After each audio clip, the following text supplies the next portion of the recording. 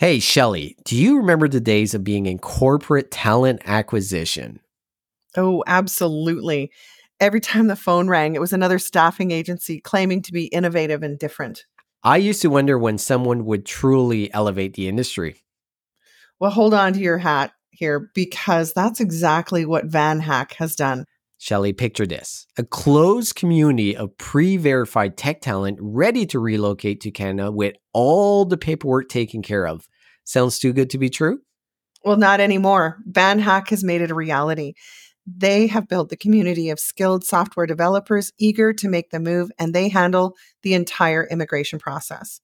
And that's not all. They're taking it up a notch. Companies with offshore development teams, listen up. Van Hack's introducing the Canadian Engineering Office.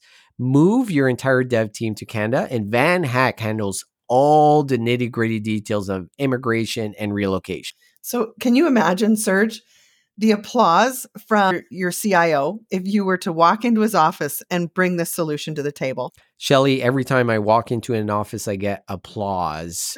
But that's not all. The best part is they've got certified immigration consultants on board who've done this countless times. They understand that every family situation is unique. Revolutionize the way you recruit, relocate, and retain talent, because when it comes to innovation in the talent acquisition world, Van Hack is leading the charge. Get ready to be the hero of your company. Check out vanhack.com today.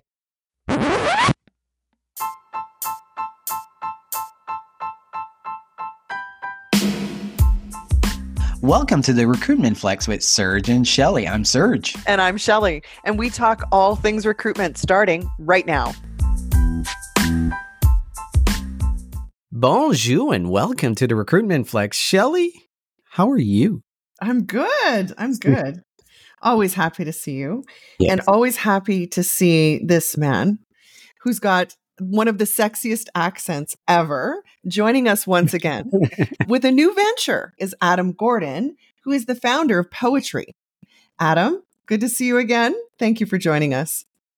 Well, thank you very much for having me. It's great to be here. Bonjour, Serge. Hello, Shelly. I don't know which one you want to speak. I'll speak them all. Really great to be here and to talk to you. Shelly, what is going on this morning? Sexy accent. Listen to the accent. I've got to say the accent doesn't go down as that sexy in Scotland. People just think it's normal.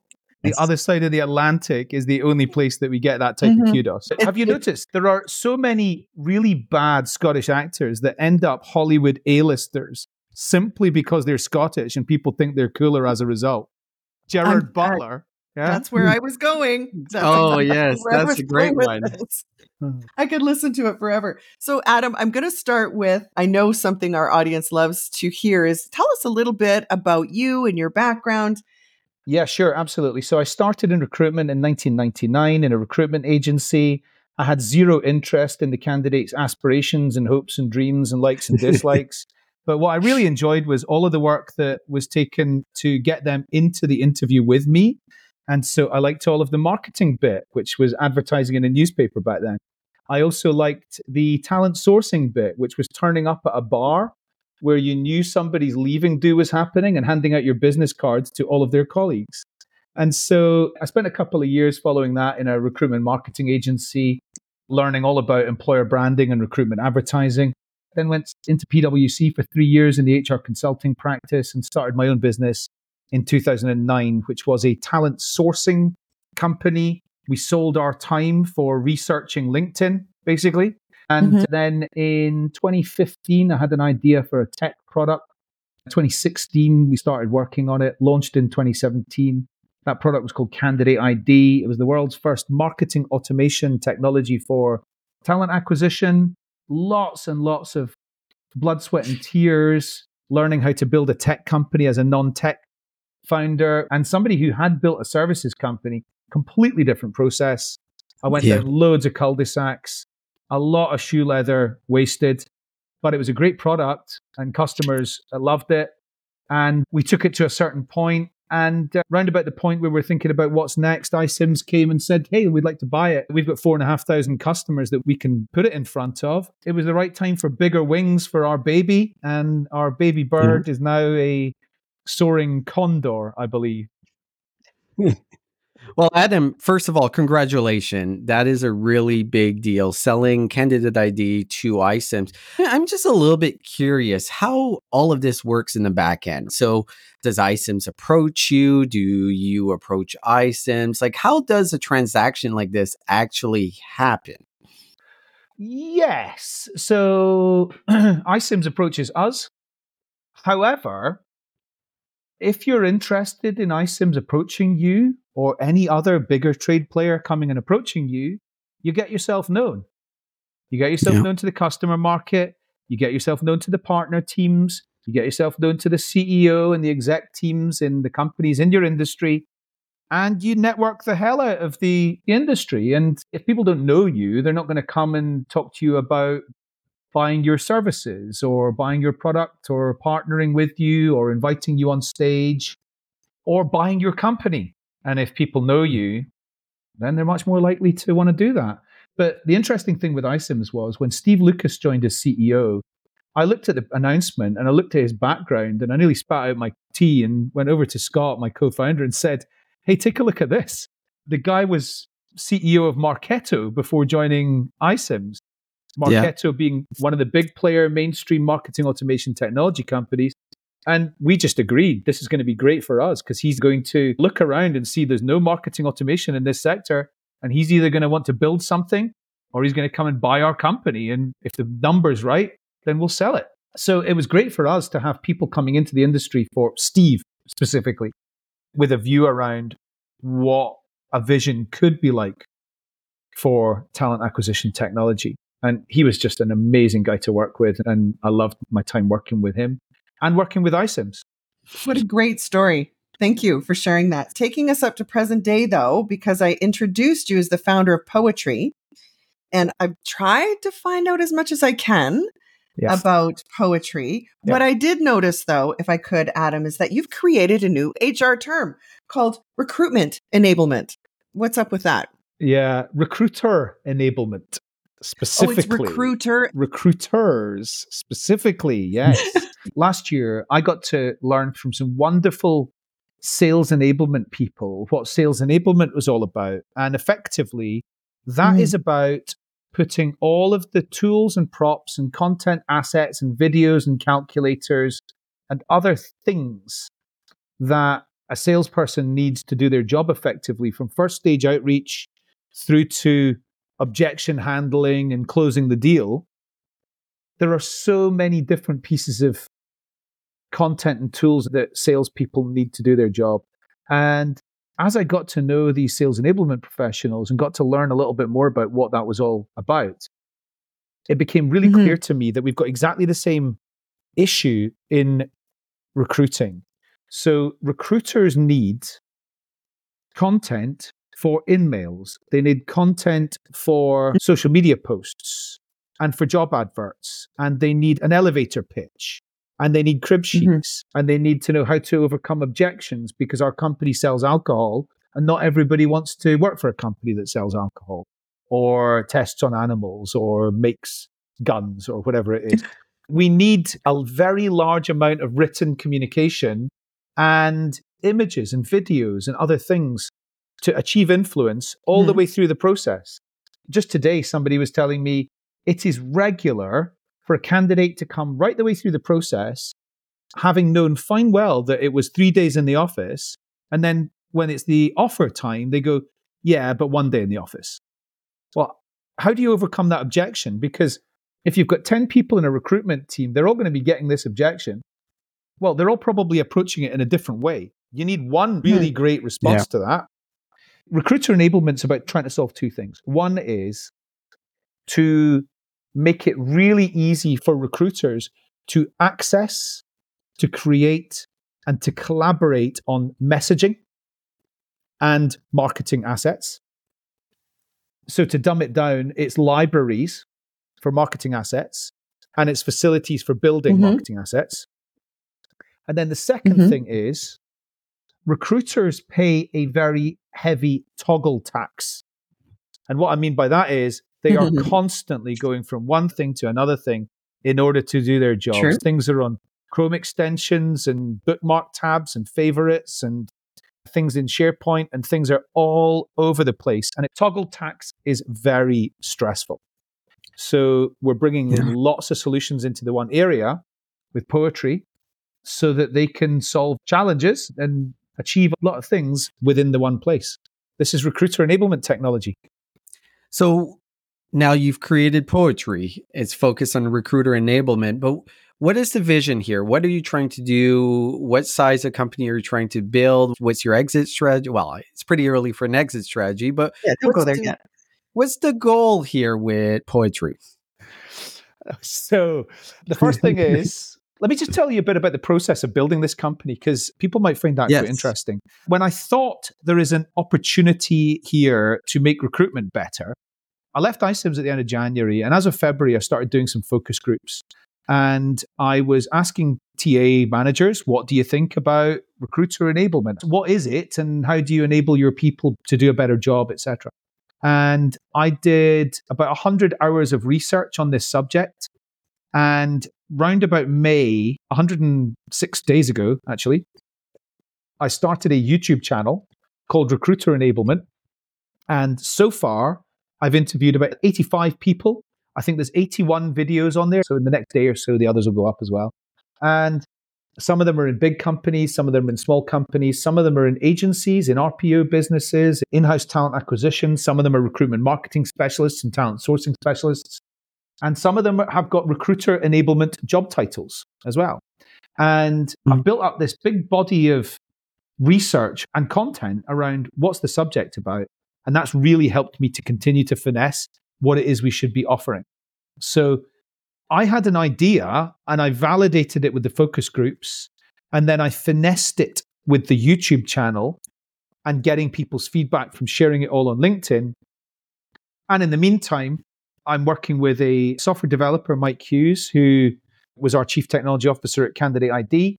And I'm basically designing what we need, sending it to him. He's telling me why we can't do it that way, but here's a different way we can do it. And he's building this product. And the product is currently at beta -1, and it'll be at beta stage within about a week from now.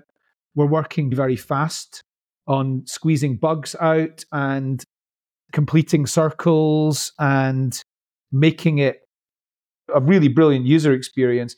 We're making it really simple to use. Candidate.ID is a sophisticated product. It's performance marketing product.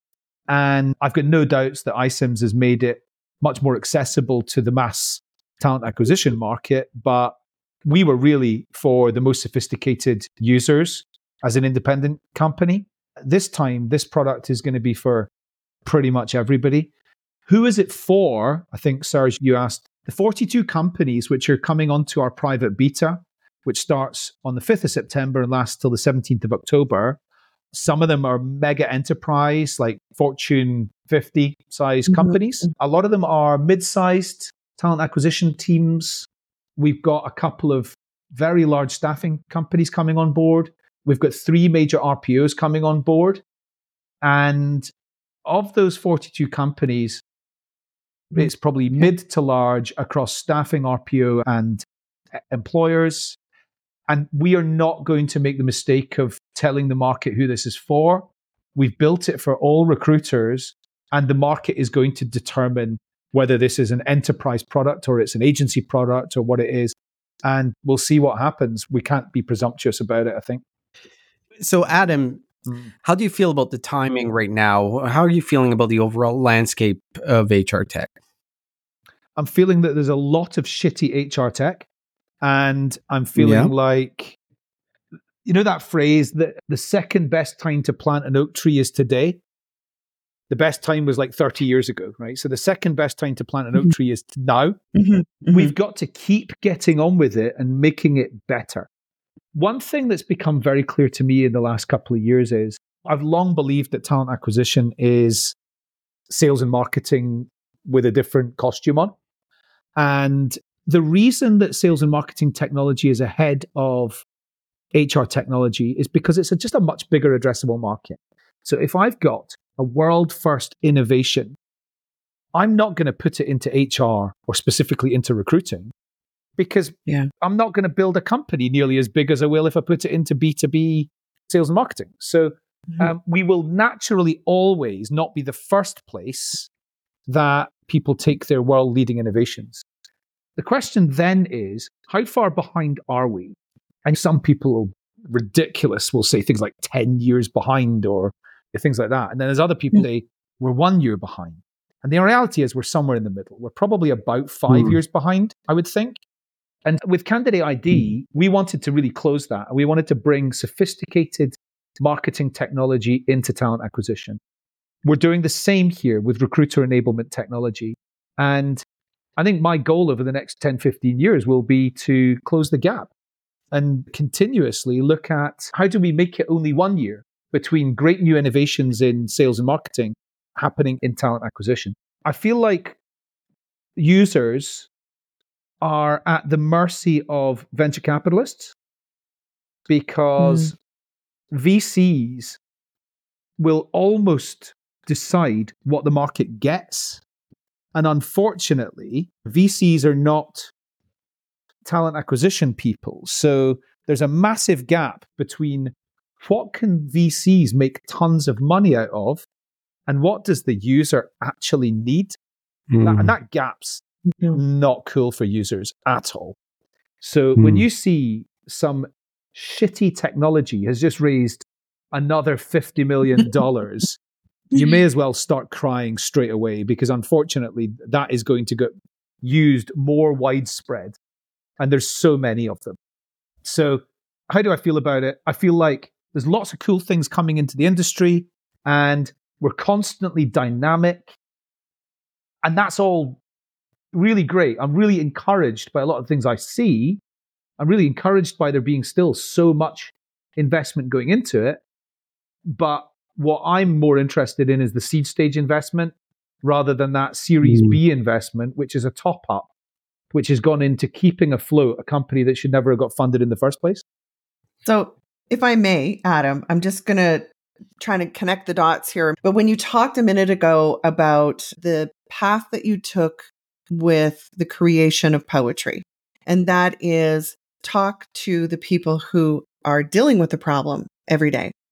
Yeah. Is that the innovation or is that your advice to anybody who's going to consider whether it's a tech person thinking they can solve an HR problem because their wife had a problem trying to find a job?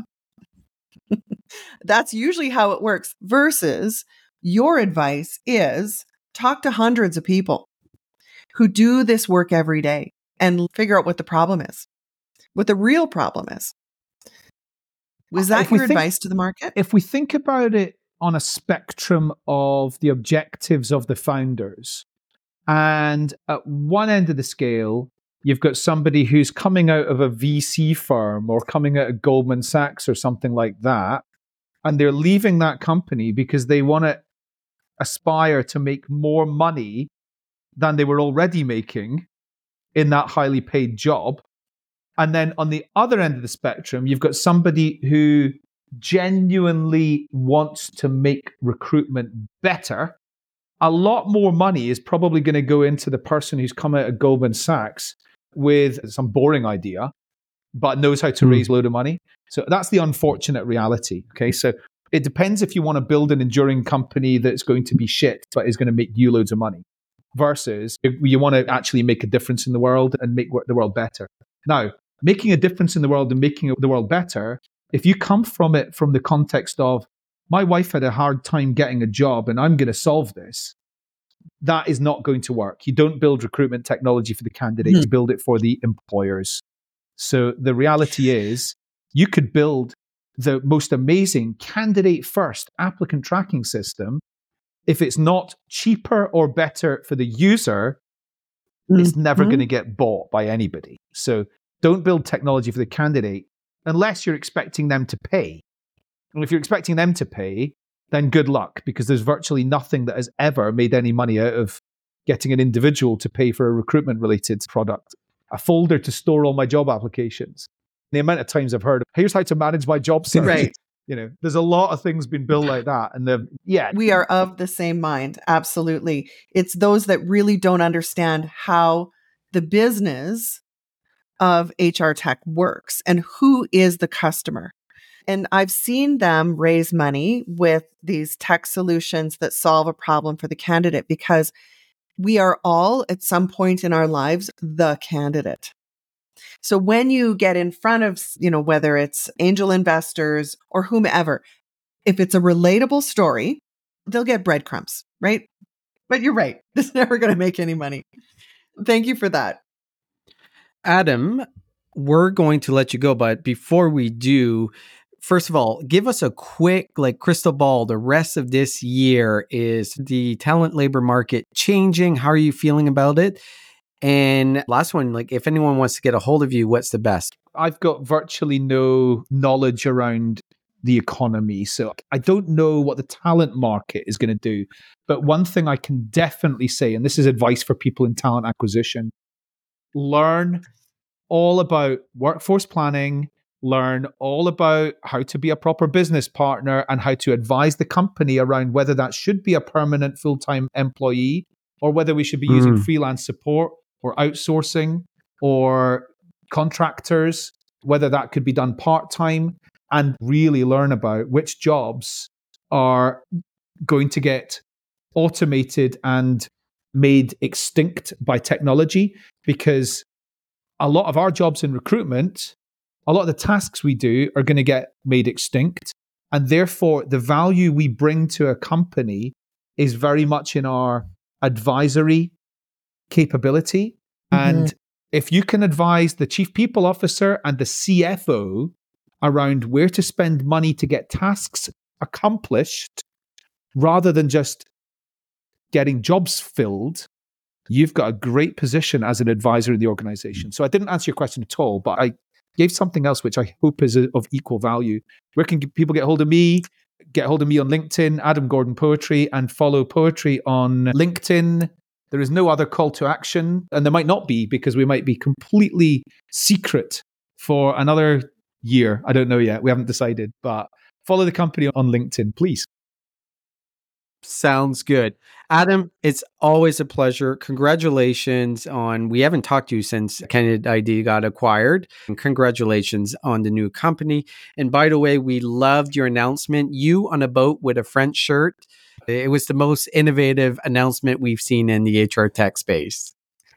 I did it for all lovers of France out there. Not that we'll be particularly targeting France as a customer market, but we will go and spend more time there because we just love it. In fact, we're going to Paris Unleash in October and probably pretty much launching the product there 17th of October. Thanks so much for having me. It's been great to talk to you, Shelley, Serge. Thank you. It's been a pleasure. Thank you. Au revoir.